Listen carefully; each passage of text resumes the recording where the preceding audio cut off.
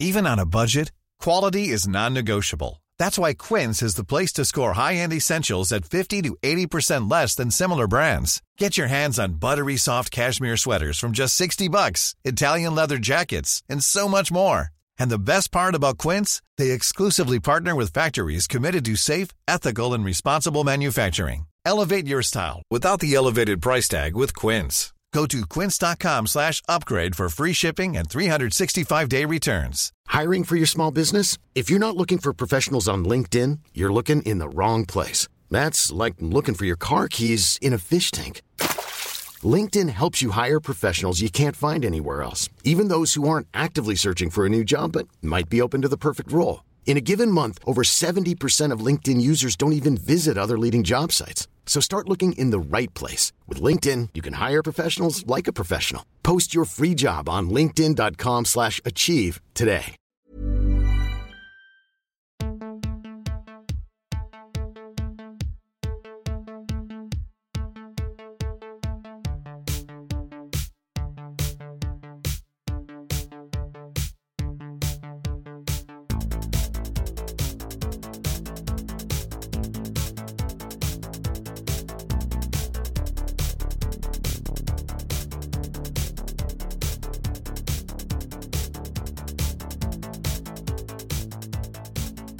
Welcome to Bad Dad, Rad Dad, where we look for better dads one movie at a time. I'm Kylie. And I'm Elliot. And we're going to talk about the movies we watched this week before crowning the baddest dad and raddest dad of them all. And as always, dad is an energy, not a gender. Yes, it is. Kylie, tell us about something super cool that we released this week. So if you're a frequent listener, loyal listener, you will know that a few weeks back, we told y'all that we are now on the Snack Labs podcast channel, something we're very excited about. Mm-hmm. But we spent some time over the winter break making a fun little video that Brian from the Snack Labs team then edited together into something really fun and ridiculous, awesome and silly that I think just shows why we fit in with Snack Labs so well. And we're really proud of this little video that we concepted and shot and storyboarded and then Brian put together for us.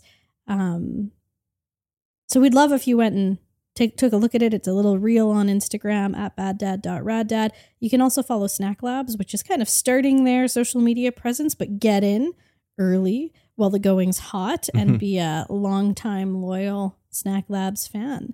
But yeah, take a look at that, share it, like it, comment on it. We'd really appreciate it at baddad.raddad. Hell yeah. But we have 4 smackaroonies to talk about, so let's get into it. The first one of the week was my mystery movie pick, and I picked the 1995 comedy crime drama, The Doom Generation. It was directed and written by Greg Araki, and it's based on characters from Mark Bayer's comic strip Amy and Jordan. It stars James Duvall as Jordan White, Rose McGowan as Amy Blue, and Jonathan Sheck as Xavier Red. The synopsis: Jordan White and Amy Blue, 2 troubled teens, pick up an adolescent drifter, Xavier Red. Together, the threesome embark on a sex and violence-filled journey through an America of psychos and quickie marts. What did you think of The Doom Generation? I was so excited to see that we were watching another Greg Araki film. I really loved the previous films of his that we've watched, one more than the other. And this is the corner of bizarre 90s storytelling that is both deeply hilarious and at times deeply upsetting that Greg Araki just totally owns. And I'm all here for it. He has that sort of John Waters vibe of carving his own path with his own voice and his own tone and filmmaking style. And he's flipping birds and taking names on the whole time. Yeah, absolutely. This is the first film of 2 films this week that, for me at least, it was the 3rd film of this director's that I've seen. Mm-hmm. And I often find like 3 is the magic number. Like once I've seen 3 of something, listened to 3 albums, watched 3 directors' films, read 3 writers' books, taught something 3 times, I really know if I like it or not. Yeah. And this was kind of that tipping point into being like, oh, I want to see all of Greg Araki's films and I'm all in on him. Mm-hmm. We watched Mysterious Skin first, and I think it's a really important film. Mm-hmm. And I think it's doing something in an uncompromising way that people have responded to, but it was hard to watch. Yeah.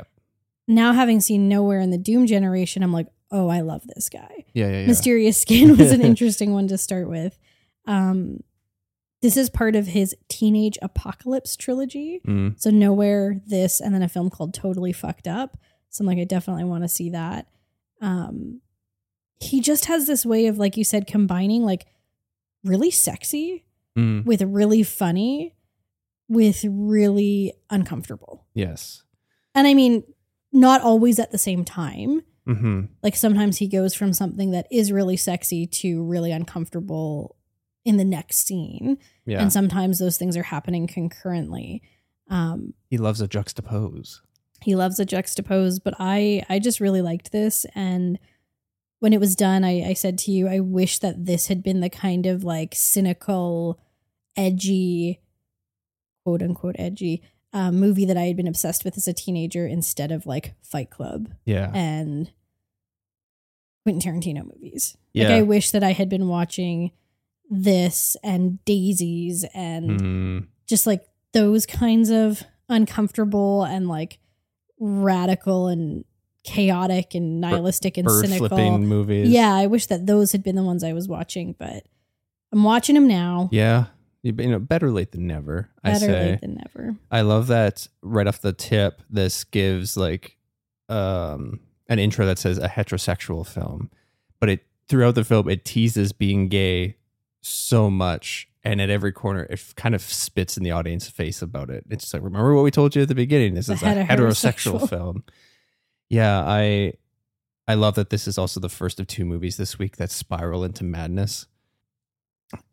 Just talking about how he likes to juxtapose, the ending left me in such a sad place. Like it actually like kind of resonated with me, and it was I found it really sticky. I'm going back to it in my mind throughout the week. Yeah, Nowhere was one that I had a lot of fun with, and I do think he's saying stuff in it, but it was a lot of fun. This one, it's got a lot of like weird connections between the four movies we watched this week, which you wouldn't think if you just looked at them. But yeah, this is a movie that has a really upsetting sexually violent scene near the end. So like heads up. It's very, very, very upsetting. It's a point at which Greg Araki says, we're not going to have fun anymore, and I'm not going to let you have fun anymore. And that seems to be such a, particularly the imagery that you're seeing as this is happening. And then the fact that these kids' last names are red, white, and blue seems to be a real critique and a dark one on America. Yep. And when you pair that with the idea of like a heterosexual movie, it's like anytime the movie starts veering into something queer, America won't let it. Yeah. There's like this meta thing going on in it. And so while it's really funny and really smart, it's also really upsetting. Yep. Profoundly. It left me with a heavy pit in my stomach. And this is also one of those stories of Greg Araki had a version of this, and it's what originally aired at, I think, Sundance. Okay. A festival of some kind. And then the studio, just based on like the agreement they had, they took it and chopped it up and made a version that was R-rated instead of, I think, NC-17. And he hates it. So this is a quote from him. The one that we watched is the restoration. It's now been restored to like what it originally was. So he said, quote, "I hope that this new version of the Doom Generation wipes out those old copies entirely because they're so inferior. There was an R-rated cut that was made without my approval, and it's terrible. It's literally been butchered beyond recognition, and I'd prefer that people don't watch it at all than watch that copy of it." All right. So we watched the right one. I was like, oh God, which one did we watch? Yeah. Message received. I also like Rose McGowan in this era. She was making some really great film choices. They're really like cynical, sardonic, satirical films, and she did such a good job in them. She does spicy really well. She does. And like vapidly, I don't care about anything. Yeah. Really well. And they give her such funny language in this too, that is language that is not too dissimilar to things I would use. Like it's words that make sense but don't make sense in how they're used. And it's just like the thing you do when you're a young person of trying to make up your own unique language and way of speaking. That gives you an identity a little bit. It's great.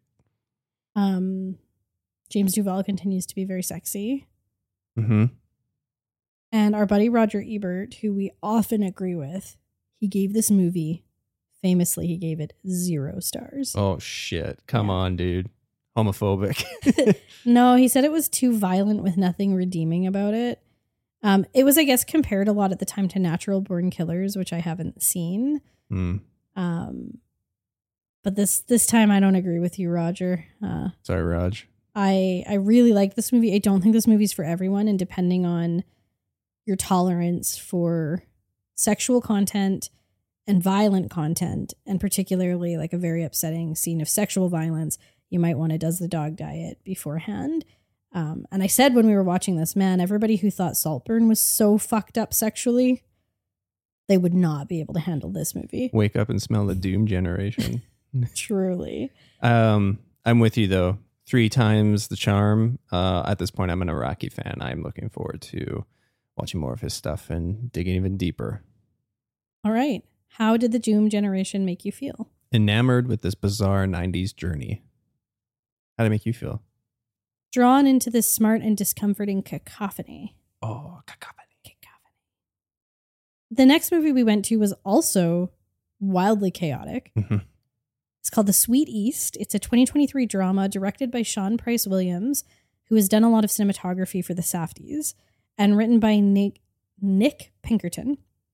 It stars Talia Ryder as Lillian, and then there's a host of people who are in smaller segments of the film. So some of the more well-known names: Simon Rex as Lawrence, Ayo Edebiri as Molly, Jeremy O'Harris as Matthew, Jacob Elordi as Ian, and Riz Shah as Muhammad. Synopsis. A picaresque journey through the cities and woods of the eastern seaboard of the U.S. undertaken by Lillian, a high school senior from South Carolina. She gets her first glimpse of the wider world on a class trip to Washington, D.C. What did you think of The Sweet East? The trailer that we saw for this at Metro Cinema made this look completely unhinged, which was immensely intriguing to me. And it also had a couple of major players in it. As soon as I saw that Ayo and Jacob were in it, I'm like, I am all in. Yeah, we've spoken about this before, but we're kind of on the Jacob train. I was saying that I feel like he, more quickly than Robert Pattinson, was like, I want to go weird. Like, weird is my jam. Yeah. But then I think about it, and like Euphoria is not tame.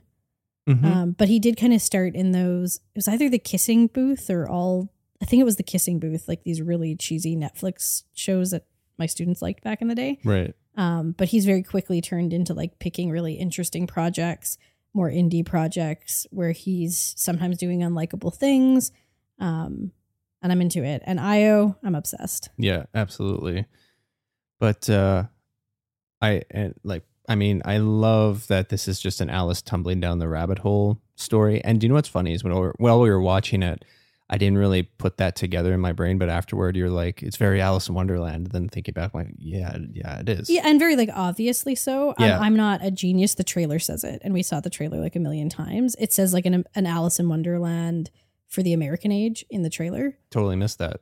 All right. That's because you're pictures and I'm words. This is so true. It's a title. It's like a title card that comes up in the trailer. But I mean, the movie quite literally, after this kind of chaotic opening act, she sings into a mirror and then goes down a tunnel. And then from that point, it's like these segments. Like she keeps going from group to group to group to group to group, which is very Alice in Wonderland, right? Mm-hmm. From the hookah smoking caterpillar to the tea party to the flamingo croquet. What are the twins called? Tweedledee and Tweedledum. There you go. Yeah. And this like sense of like constantly trying to catch your bearings and this new group of people who are just like in front of you all of a sudden and they're saying things. And I do think I don't know what the word I'm looking for is, but as an Alice in Wonderland fan, which isn't surprising, I guess is what I'm looking for, like hot topic TM. I liked that aspect of it a lot because I have read the original Alice in Wonderland many, many, many times over. I'm not a big fan of the Disney movie or the live action movie, but I really love the original text. And I thought that was well used in this. Yeah, I agree. As soon as you made that connection for me, I was like, oh, absolutely. And it's really well done. Before I got there, I'm like, this is the most absurd paperclip trading journey of where you start with a paperclip and then you one up to the next thing and it very, just gets very bigger. Marianne birthday to you. To you.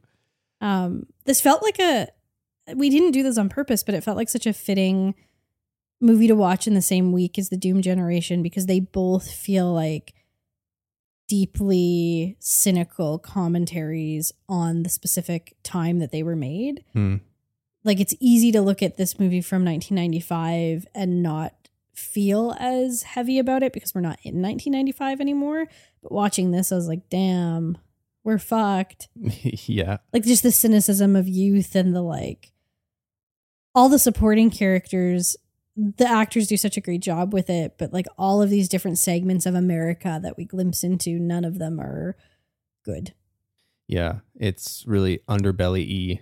And the lead, like Lillian, is super compelling, but she has such brat energy that it's just, you can never be fully on her side because you're just like, Jesus Christ, you can, I just want to flick you sometimes. But yeah, a big kind of sticking point for me is that I so struggle with ableist and bigoted language in movies at this point. Especially when it's made in 2023. Because like, I feel like at this point, everybody knows you shouldn't use this kind of language. Like it's not cool, but it felt in this as being used to be like kind of titillating or even like a bit of a humorous punchline. And it just immediately, I just like my radar goes off and I'm like, oh man, this is a tough sit. Yeah, she uses the R word repeatedly in the movie, and I definitely have folks in my life who would like not go to the movie based on that alone. Particularly because it's made in 2023, and it seems like she's just doing it to be a brat. Like she knows she's not supposed to use that word, and it's used like throughout the movie. So yeah, not my fave language to be used at this point by filmmakers in this day and age. And I just have people in my life that will say titillating stuff or stuff that they know is not a good or nice thing to say just to get a reaction out of people. And that's the vibe that you get from Lillian. Which, I mean, is likely very intentional 100%. And part of the critique, but it's not fun to watch. I don't like it. This is one of those movies that it goes full on zany in its focus on satire. Mm-hmm. And it was a really strange film, a really strange experience, and I enjoyed the experience of watching it, and I'm glad I watched it, but I'm not sure I actually liked it, and I think it's worth watching, but I don't think for me personally it's worth revisiting. Yep, I am 100% with you. I'm glad I saw it. I don't know if I'll need to see it again. My two highlights from it were Io Adebiri's bit, and this is the first of two films that has a really nice typography. And it is really thinking about the fact that Sean Price Williams has done cinematography for the Safdies. It is a very intentionally and mesmerizing visual experience. Mm-hmm. And chaotic. It is very chaotic. Very Alice in Wonderland. Yeah. But it's gorgeously shot. It's awesome. I know some screenings, I saw a note from the director on Instagram, and he's just kind of saying like, they're doing 35 millimeter screenings of it. And like, that's the way that he wanted it to be seen, which would have been awesome if this is the one time that we saw it. It'd been great to see it in 35 millimeter, but I understand. This will be some people's favorite movies. Oh, absolutely. Absolutely. But it ain't mine, although I am glad that I watched it. And I think it has a lot of worthwhile aspects. At the end of the day, it's not one I'm going to return to. Yeah. How did it make you feel? Happy to tumble down this utterly absurd Gen Z rabbit hole. How make you feel? Overwhelmed by the rabbit hole of satire. It's an overwhelming movie, sensually. It's an overwhelming movie sense-wise. Like just visually, soundscape. There's a lot going on. And yeah, overwhelming is the word of the day for me for that one. Mm-hmm.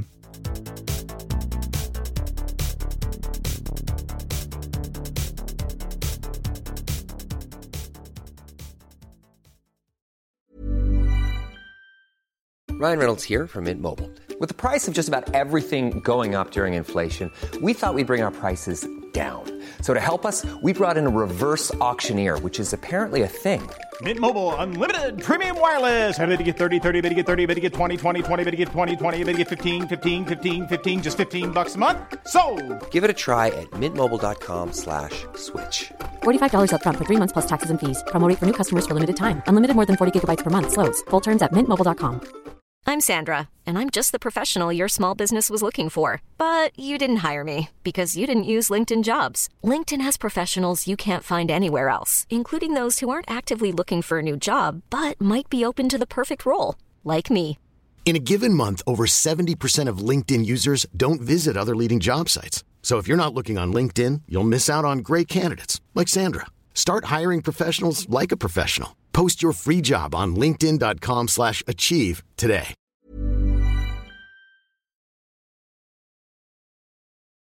Okay, next film. It was on Valentine's Day, and it was my mystery movie pick, so I picked the 1986 comedy/romance film, She's Gotta Have It. It was written and directed by Spike Lee, with an opening quotation that was written by Zora Neale Hurston, and it stars Tracy Camilla Johns as Nola Darling, Tommy Redmond Hicks as Jamie, John Canada Terrell as Greer, Spike Lee as Mars, and Ray Dowell as Opal. Tagline for this: I'm not a one-man woman, bottom line. Synopsis. The story of Nola Darling's simultaneous sexual relationships with 3 different men is told by her and by her partners and other friends. All 3 men wanted her to commit solely to them. Nola resists being owned by a single partner. What do you think if She's Gotta Have It? Good Valentine's Day pick. As I mentioned with the Doom Generation and Greg Araki, for She's Gotta Have It, this was for me the 3rd Spike Lee film I've ever seen. And like with watching the Doom Generation, I was like, okay, I'm all in. Having seen something a lot newer with last week Black Klansman, having seen Do the Right Thing a handful of months ago, and just being floored by it.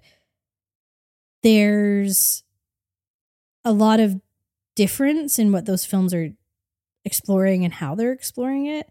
But there's also this like through line of what Spike Lee is doing artistically and like sociopolitically, and I love it. Do you know this was his first feature film? I didn't. I feel like as a first feature film, it's so confident and it's so resonant, and also like it feels innovative. Yeah. Like both in terms of, I just don't feel like at the time there was this kind of film being made by Black folks about Black folks.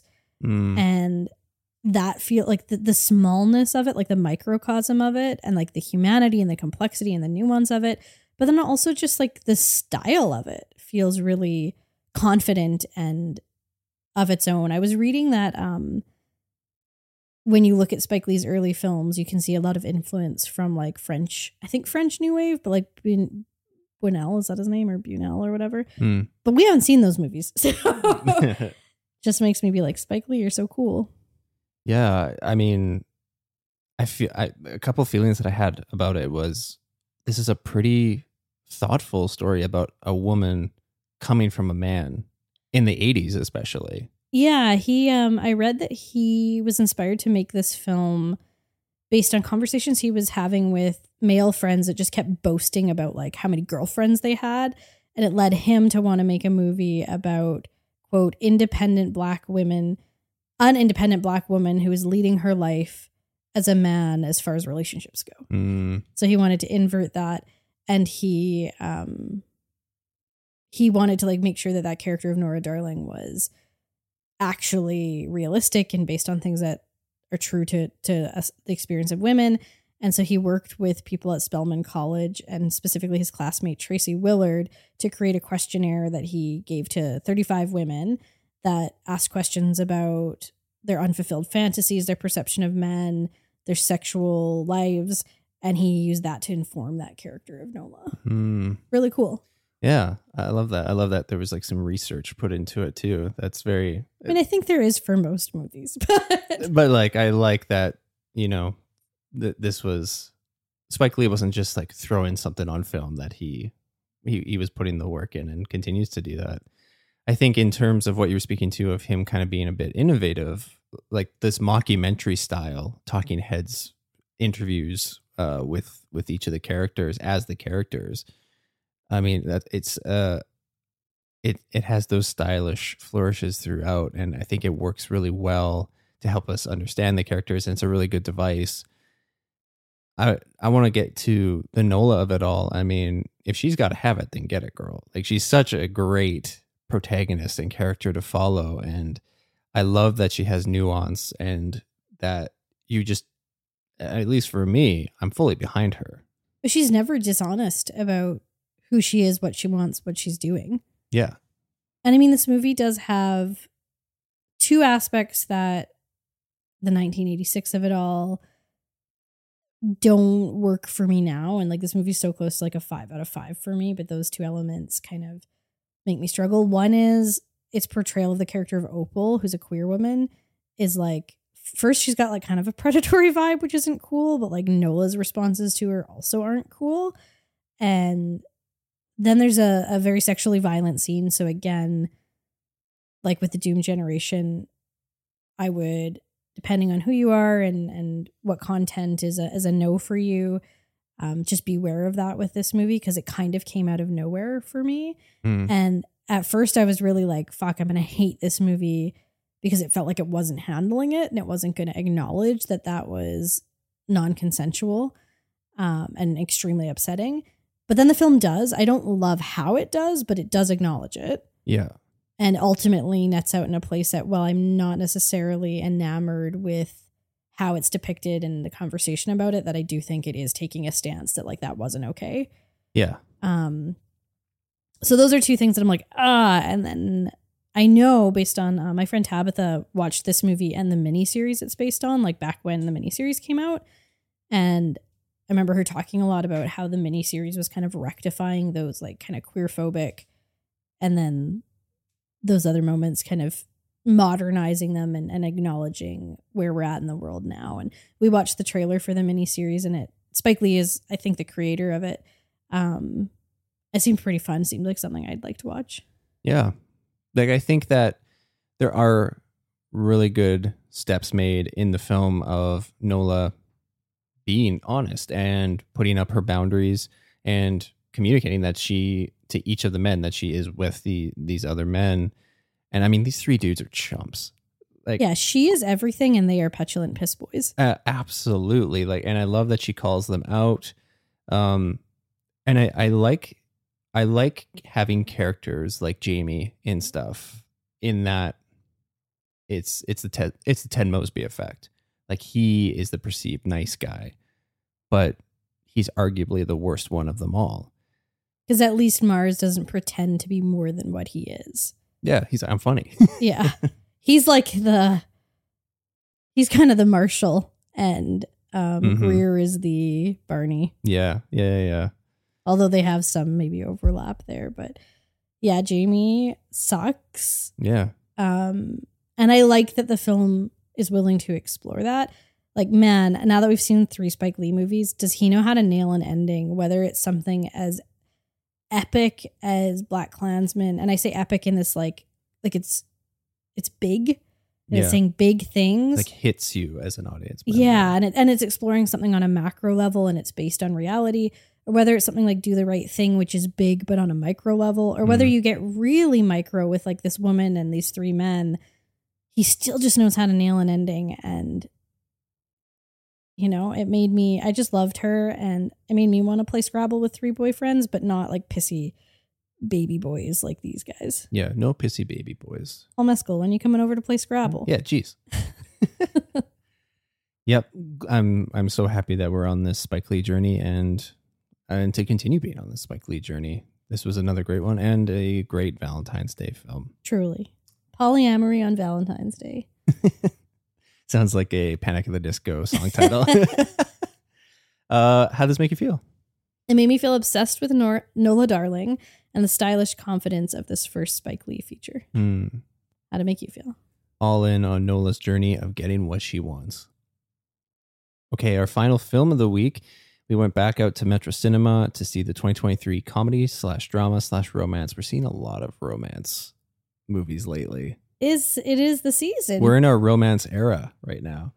The film is Sometimes I Think About Dying. It was directed by Rachel Lampert, with writing credits to Stephanie Abel Horowitz, Kevin Armento, and Katie Wright Mead. It's based on a stage play. By Armento, and it's called Killers. It stars Daisy Ridley as Fran, Dave Morheji as Robert, Parvesh Cheena as Garrett, and Marcia DeBonis as Carol. Synopsis. Fran, who likes to think about dying, makes the new guy at work laugh, which leads to dating and more. Now, the only thing standing in their way is Fran herself. That is not a great synopsis. No, that's not a great... The and more also isn't necessarily accurate. What the fuck are we doing here? Don't go based on that synopsis. Go based on what we talk about. Yeah, that sounds very like I'm trying to sell like a sham wow or something. What'd you think of Sometimes I Think About Dying? This is a movie that makes me so grateful for Metro Cinema, because I don't know that this would have crossed my radar if it hadn't come to Metro. Yeah, I said to you, I follow Oscilloscope, which is the studio behind this film, and they just keep sending me emails about it. So it's on my radar, but not on my radar. I did have a couple folks that don't live in Edmonton who saw it at like their local indie theaters before it came here and liked it. Like, kind of the resounding thing I'm seeing is like 4 out of 5. Yeah, 3.5 to 4. Yeah. So people are liking it. But we loved it. Yeah. And you really loved it. Yeah. It really impacted you. I truly love this. And I think the reason is that it just provided so many of the things that I love to get from movies that I watch. Like, it just struck a chord with me. And that's like, I mean, first off, it has an absolutely gorgeous poster. This is the second film this week that has gorgeous typography in it as well. And it was truly funny. It had really great heart. Visually, it was stunning. The music was stunning. And it delivers 2 absolute gut punch lines in back-to-back scenes that just sealed the deal for me, because it's like right at the end of the movie. So I'm like, that's it. Dusted. That I'm perfect good. Movie. Well, I just don't know how I could not give something a 4.5 out of 5 or a 5 out of 5 that genuinely made me laugh so much in like a really heartwarming way, and like was making the audience laugh. There was a really good turnout for this, considering it's like a fairly unknown new indie. And the whole audience was laughing, and the whole audience was locked in. So a movie that makes me laugh that way. But then I also cried at the end, like that it, and not in, it didn't make me laugh or cry in like big goofy ways or like intensely upsetting ways. Both just felt really real. Yeah. Like it felt like it was pulling laughter from like a very real and relatable place for me. And it pulled those tears from a really real, melancholic, like human place. Yeah. And this movie, mileage is going to vary for you, like the listener, if you watch it, based on your experience with office jobs. This, I haven't seen such a perfectly accurate depiction of what it's like working in an office and the kind of personalities you encounter working in an office. Do you consider your job an office job? I do. But it's not like this. No. Little bit? It can be, just like when you work with a larger team of people, and I'm not in the office full time, but when I was, there's people that you don't interact with as often. Right. So conversations can veer into territories that are similar, that have been depicted in this movie. But the work that your office is doing is not office work. Yeah. Not what you think of when you think of office job. Yeah. My job, just by the nature of it, is very collaborative, and there's a lot of overlap with different people, different teams, and you're having to collaborate a lot. It's not like you get to work head down. You're just in your spreadsheets all day, not communicating with anybody else. So yeah, it's a little different. Yeah, this was funny to me because the first like third of the movie really nails how much I've hated working in an office. I've worked in an office like twice. Mm-hmm. Once as a summer job, I think for 2 or 3 summers. So that was tolerable because it was a summer job. Mm-hmm. But I also worked in an office right after I got my first degree, and it made me miserable. Like it made me so deeply unhappy in like an existential way that I can't even explain. Like I was just like, the thought of doing this for the rest of my life makes me want to die. It was such a hard time to go through being your partner as well. Yeah, I was ridiculously unhappy. Yeah, that was hard. It was hard to see. It's hard to see like people in your life that are so struggling with the thing that you have, quote unquote, have to do every day. Well, and I only worked there for 2 months, and then I promptly went back to school to become a teacher. But the funny thing is that in this movie, Fran doesn't hate her job. Like the message is not office jobs suck, but depending on your experience with office jobs, you might be like, oof, glad I'm not there anymore. But I also read some reviews from people that we know, and then other people that I don't personally know, but that I know through Letterboxd, saying like, I like my little office job too. It doesn't make me unhappy. Mm-hmm. So just really accurate depiction of office jobs that will either just make you laugh or make you sad or make you glad, I think, depending on who you are. Mm-hmm. I thought that this was such a different role for Daisy Ridley because I've only seen her in Star Wars. I don't really know what else she's done, but she was really phenomenal in it. Oh, yeah. She was incredible. I don't have much to add to that, but she was just stunning. She made the character so understandable and relatable through like almost no dialogue. Yeah, like there were so many moments throughout the film too, and this is probably what elevated this to a 5 for me. It's just like I had so many moments of relating to Fran, of what I've now discovered is a part of having ADHD is that you can just feel so overstimulated by being surrounded by a lot of people or a lot of outgoing people, or in situations where you have to interface with a lot of people and kind of put on a bit of a persona. And sometimes you just want to grab your cake and leave. And that's so relatable to me. I so felt that. So like sometimes you just don't want to be part of the big office celebration. You just want to go back to your desk and put your head down and get back to work. So yeah, I felt the little scene. Yeah, you really connected with her. It's so interesting because there's parts of myself I really saw in Fran and parts of myself I really saw in Robert. And also I think vice versa, like parts of you I really saw in Fran and parts of you I really saw in Robert. And I think they're kind of inverse. Mm-hmm. Like I can be like Fran, but it's very on purpose. Like I very much want to be like that. Right. Yeah. And I think when you are like Fran, you don't necessarily want to, and you just can't get out of it.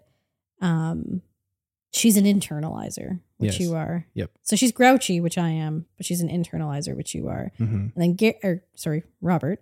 Robert is such a like fundamentally kind, positive person, which I think you are. And he's silly, but he's an externalizer, which I am. Yeah. So I also like how he talks about movies. There was some really great, just from movie people, seeing somebody that seemingly likes movies and consumes movies the same way that we do. It's just nice to see those kinds of people on screen. Like talk very what's the word I'm looking for? Like not being hoity-toity about movies. Like just expressing that they like them and not thinking they know the most about them and need to share all of their knowledge about it. Just awesome and kind. The music was so whimsical in this. Like this was another one. It felt very fairy tale-y. Even like the end credits plays a song from Snow White, which like they probably had to pay an arm and a leg for. No, it's probably in the public domain now. Probably right. Yeah, you're probably right. I love this so much. I look forward to watching it again. Oscilloscope, like A24, does release their films with like special editions, and I look forward to hopefully seeing that pop up. But if this comes to a theater near you, it's such an eensy-weensy little guy, but it's worth it. Highly recommend going and checking it out. I think that its rating of like 3.5 to 4 is probably more accurate, but I think for particular people, it'll be higher, and I think that's what you want from a movie. I have two really quick things I want to mention. One is one of the folks I enjoy connecting with the most over Letterboxd is someone named Remy, and he saw this before us. He's not in Edmonton, And this is part of his review. So he talked about, like me, also leaving a job that was just making him unhappy. That was, very resonant of this movie.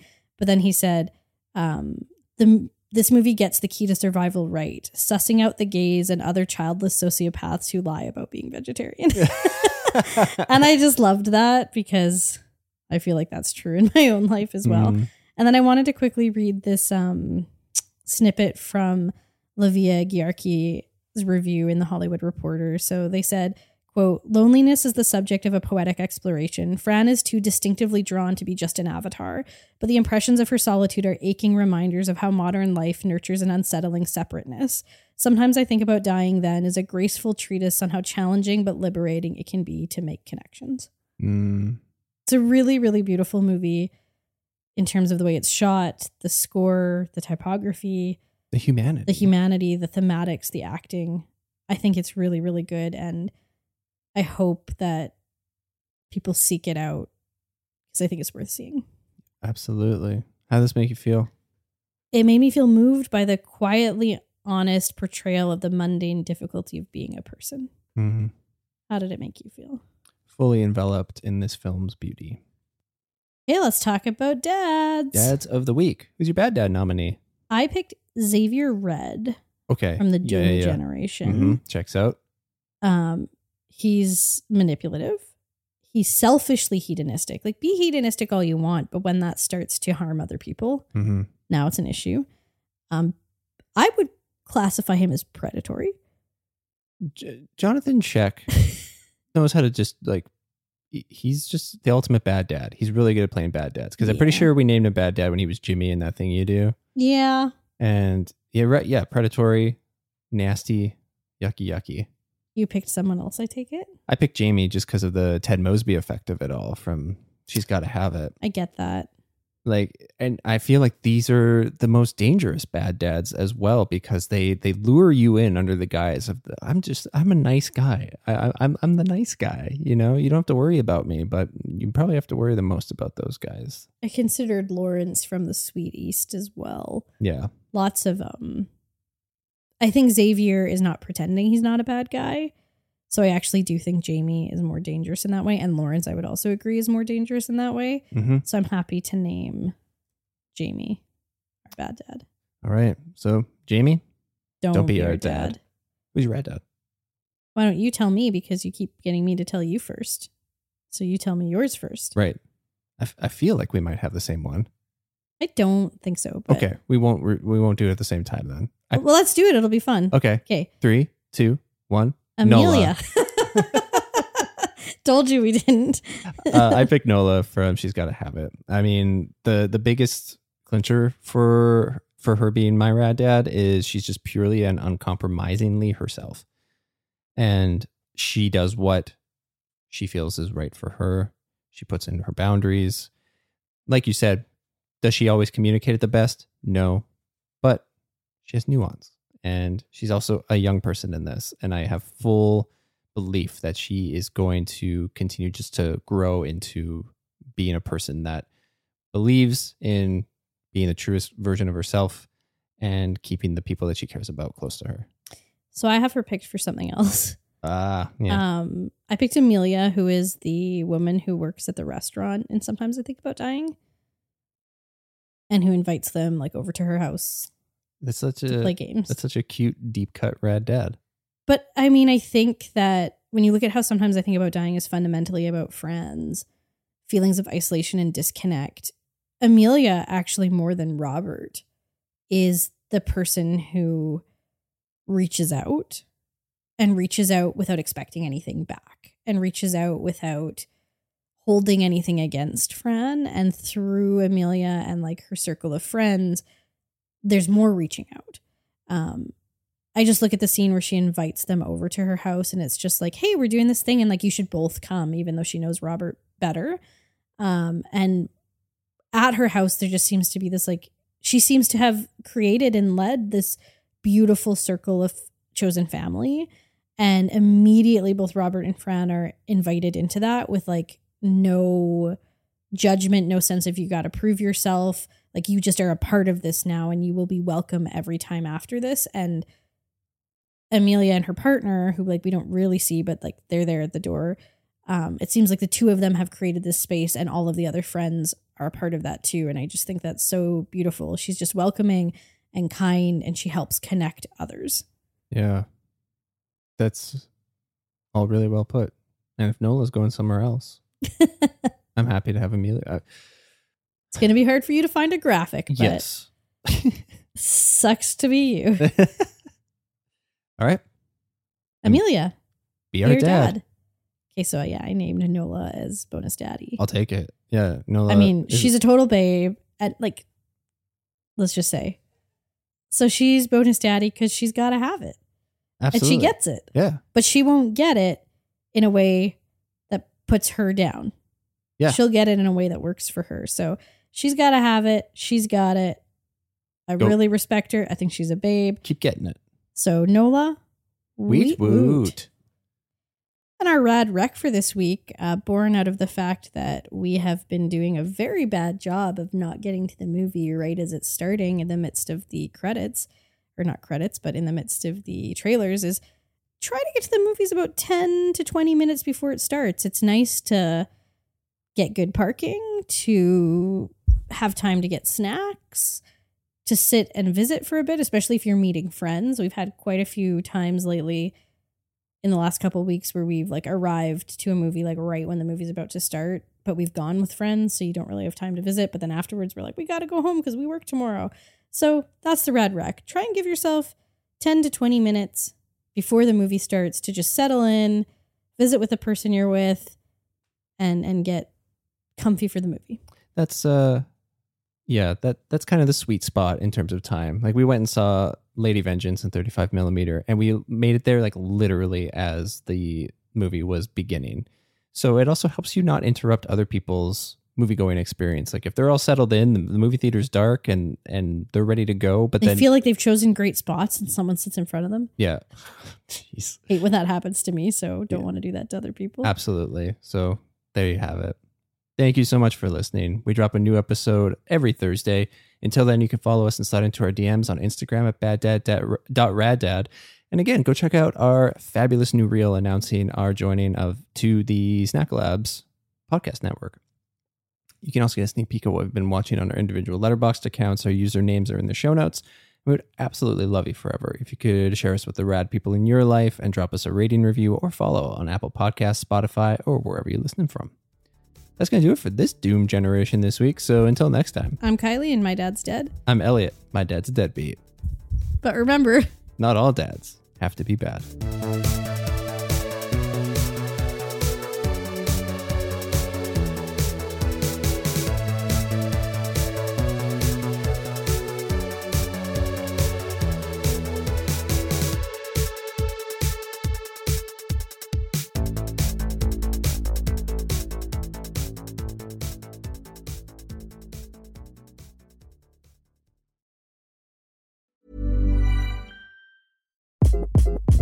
Hi, this is Craig Robinson from Ways to Win, and support for this podcast comes from Invesco QQQ. Invesco QQQ is proud to sponsor this episode, and even prouder to provide access to innovation for the last 25 years. Basketball has had innovations over the years, too. We're seeing the game played in new ways every day.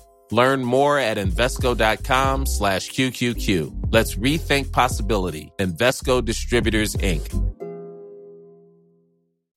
When you make decisions for your company, you look for the no-brainers. If you have a lot of mailing to do, Stamps.com is the ultimate no-brainer. Use the Stamps.com mobile app to mail everything you need to keep your business running with up to 89% off USPS and UPS. Make the same no-brainer decision as over 1 million other businesses with Stamps.com. Use code PROGRAM for a special offer. That's Stamps.com, code PROGRAM.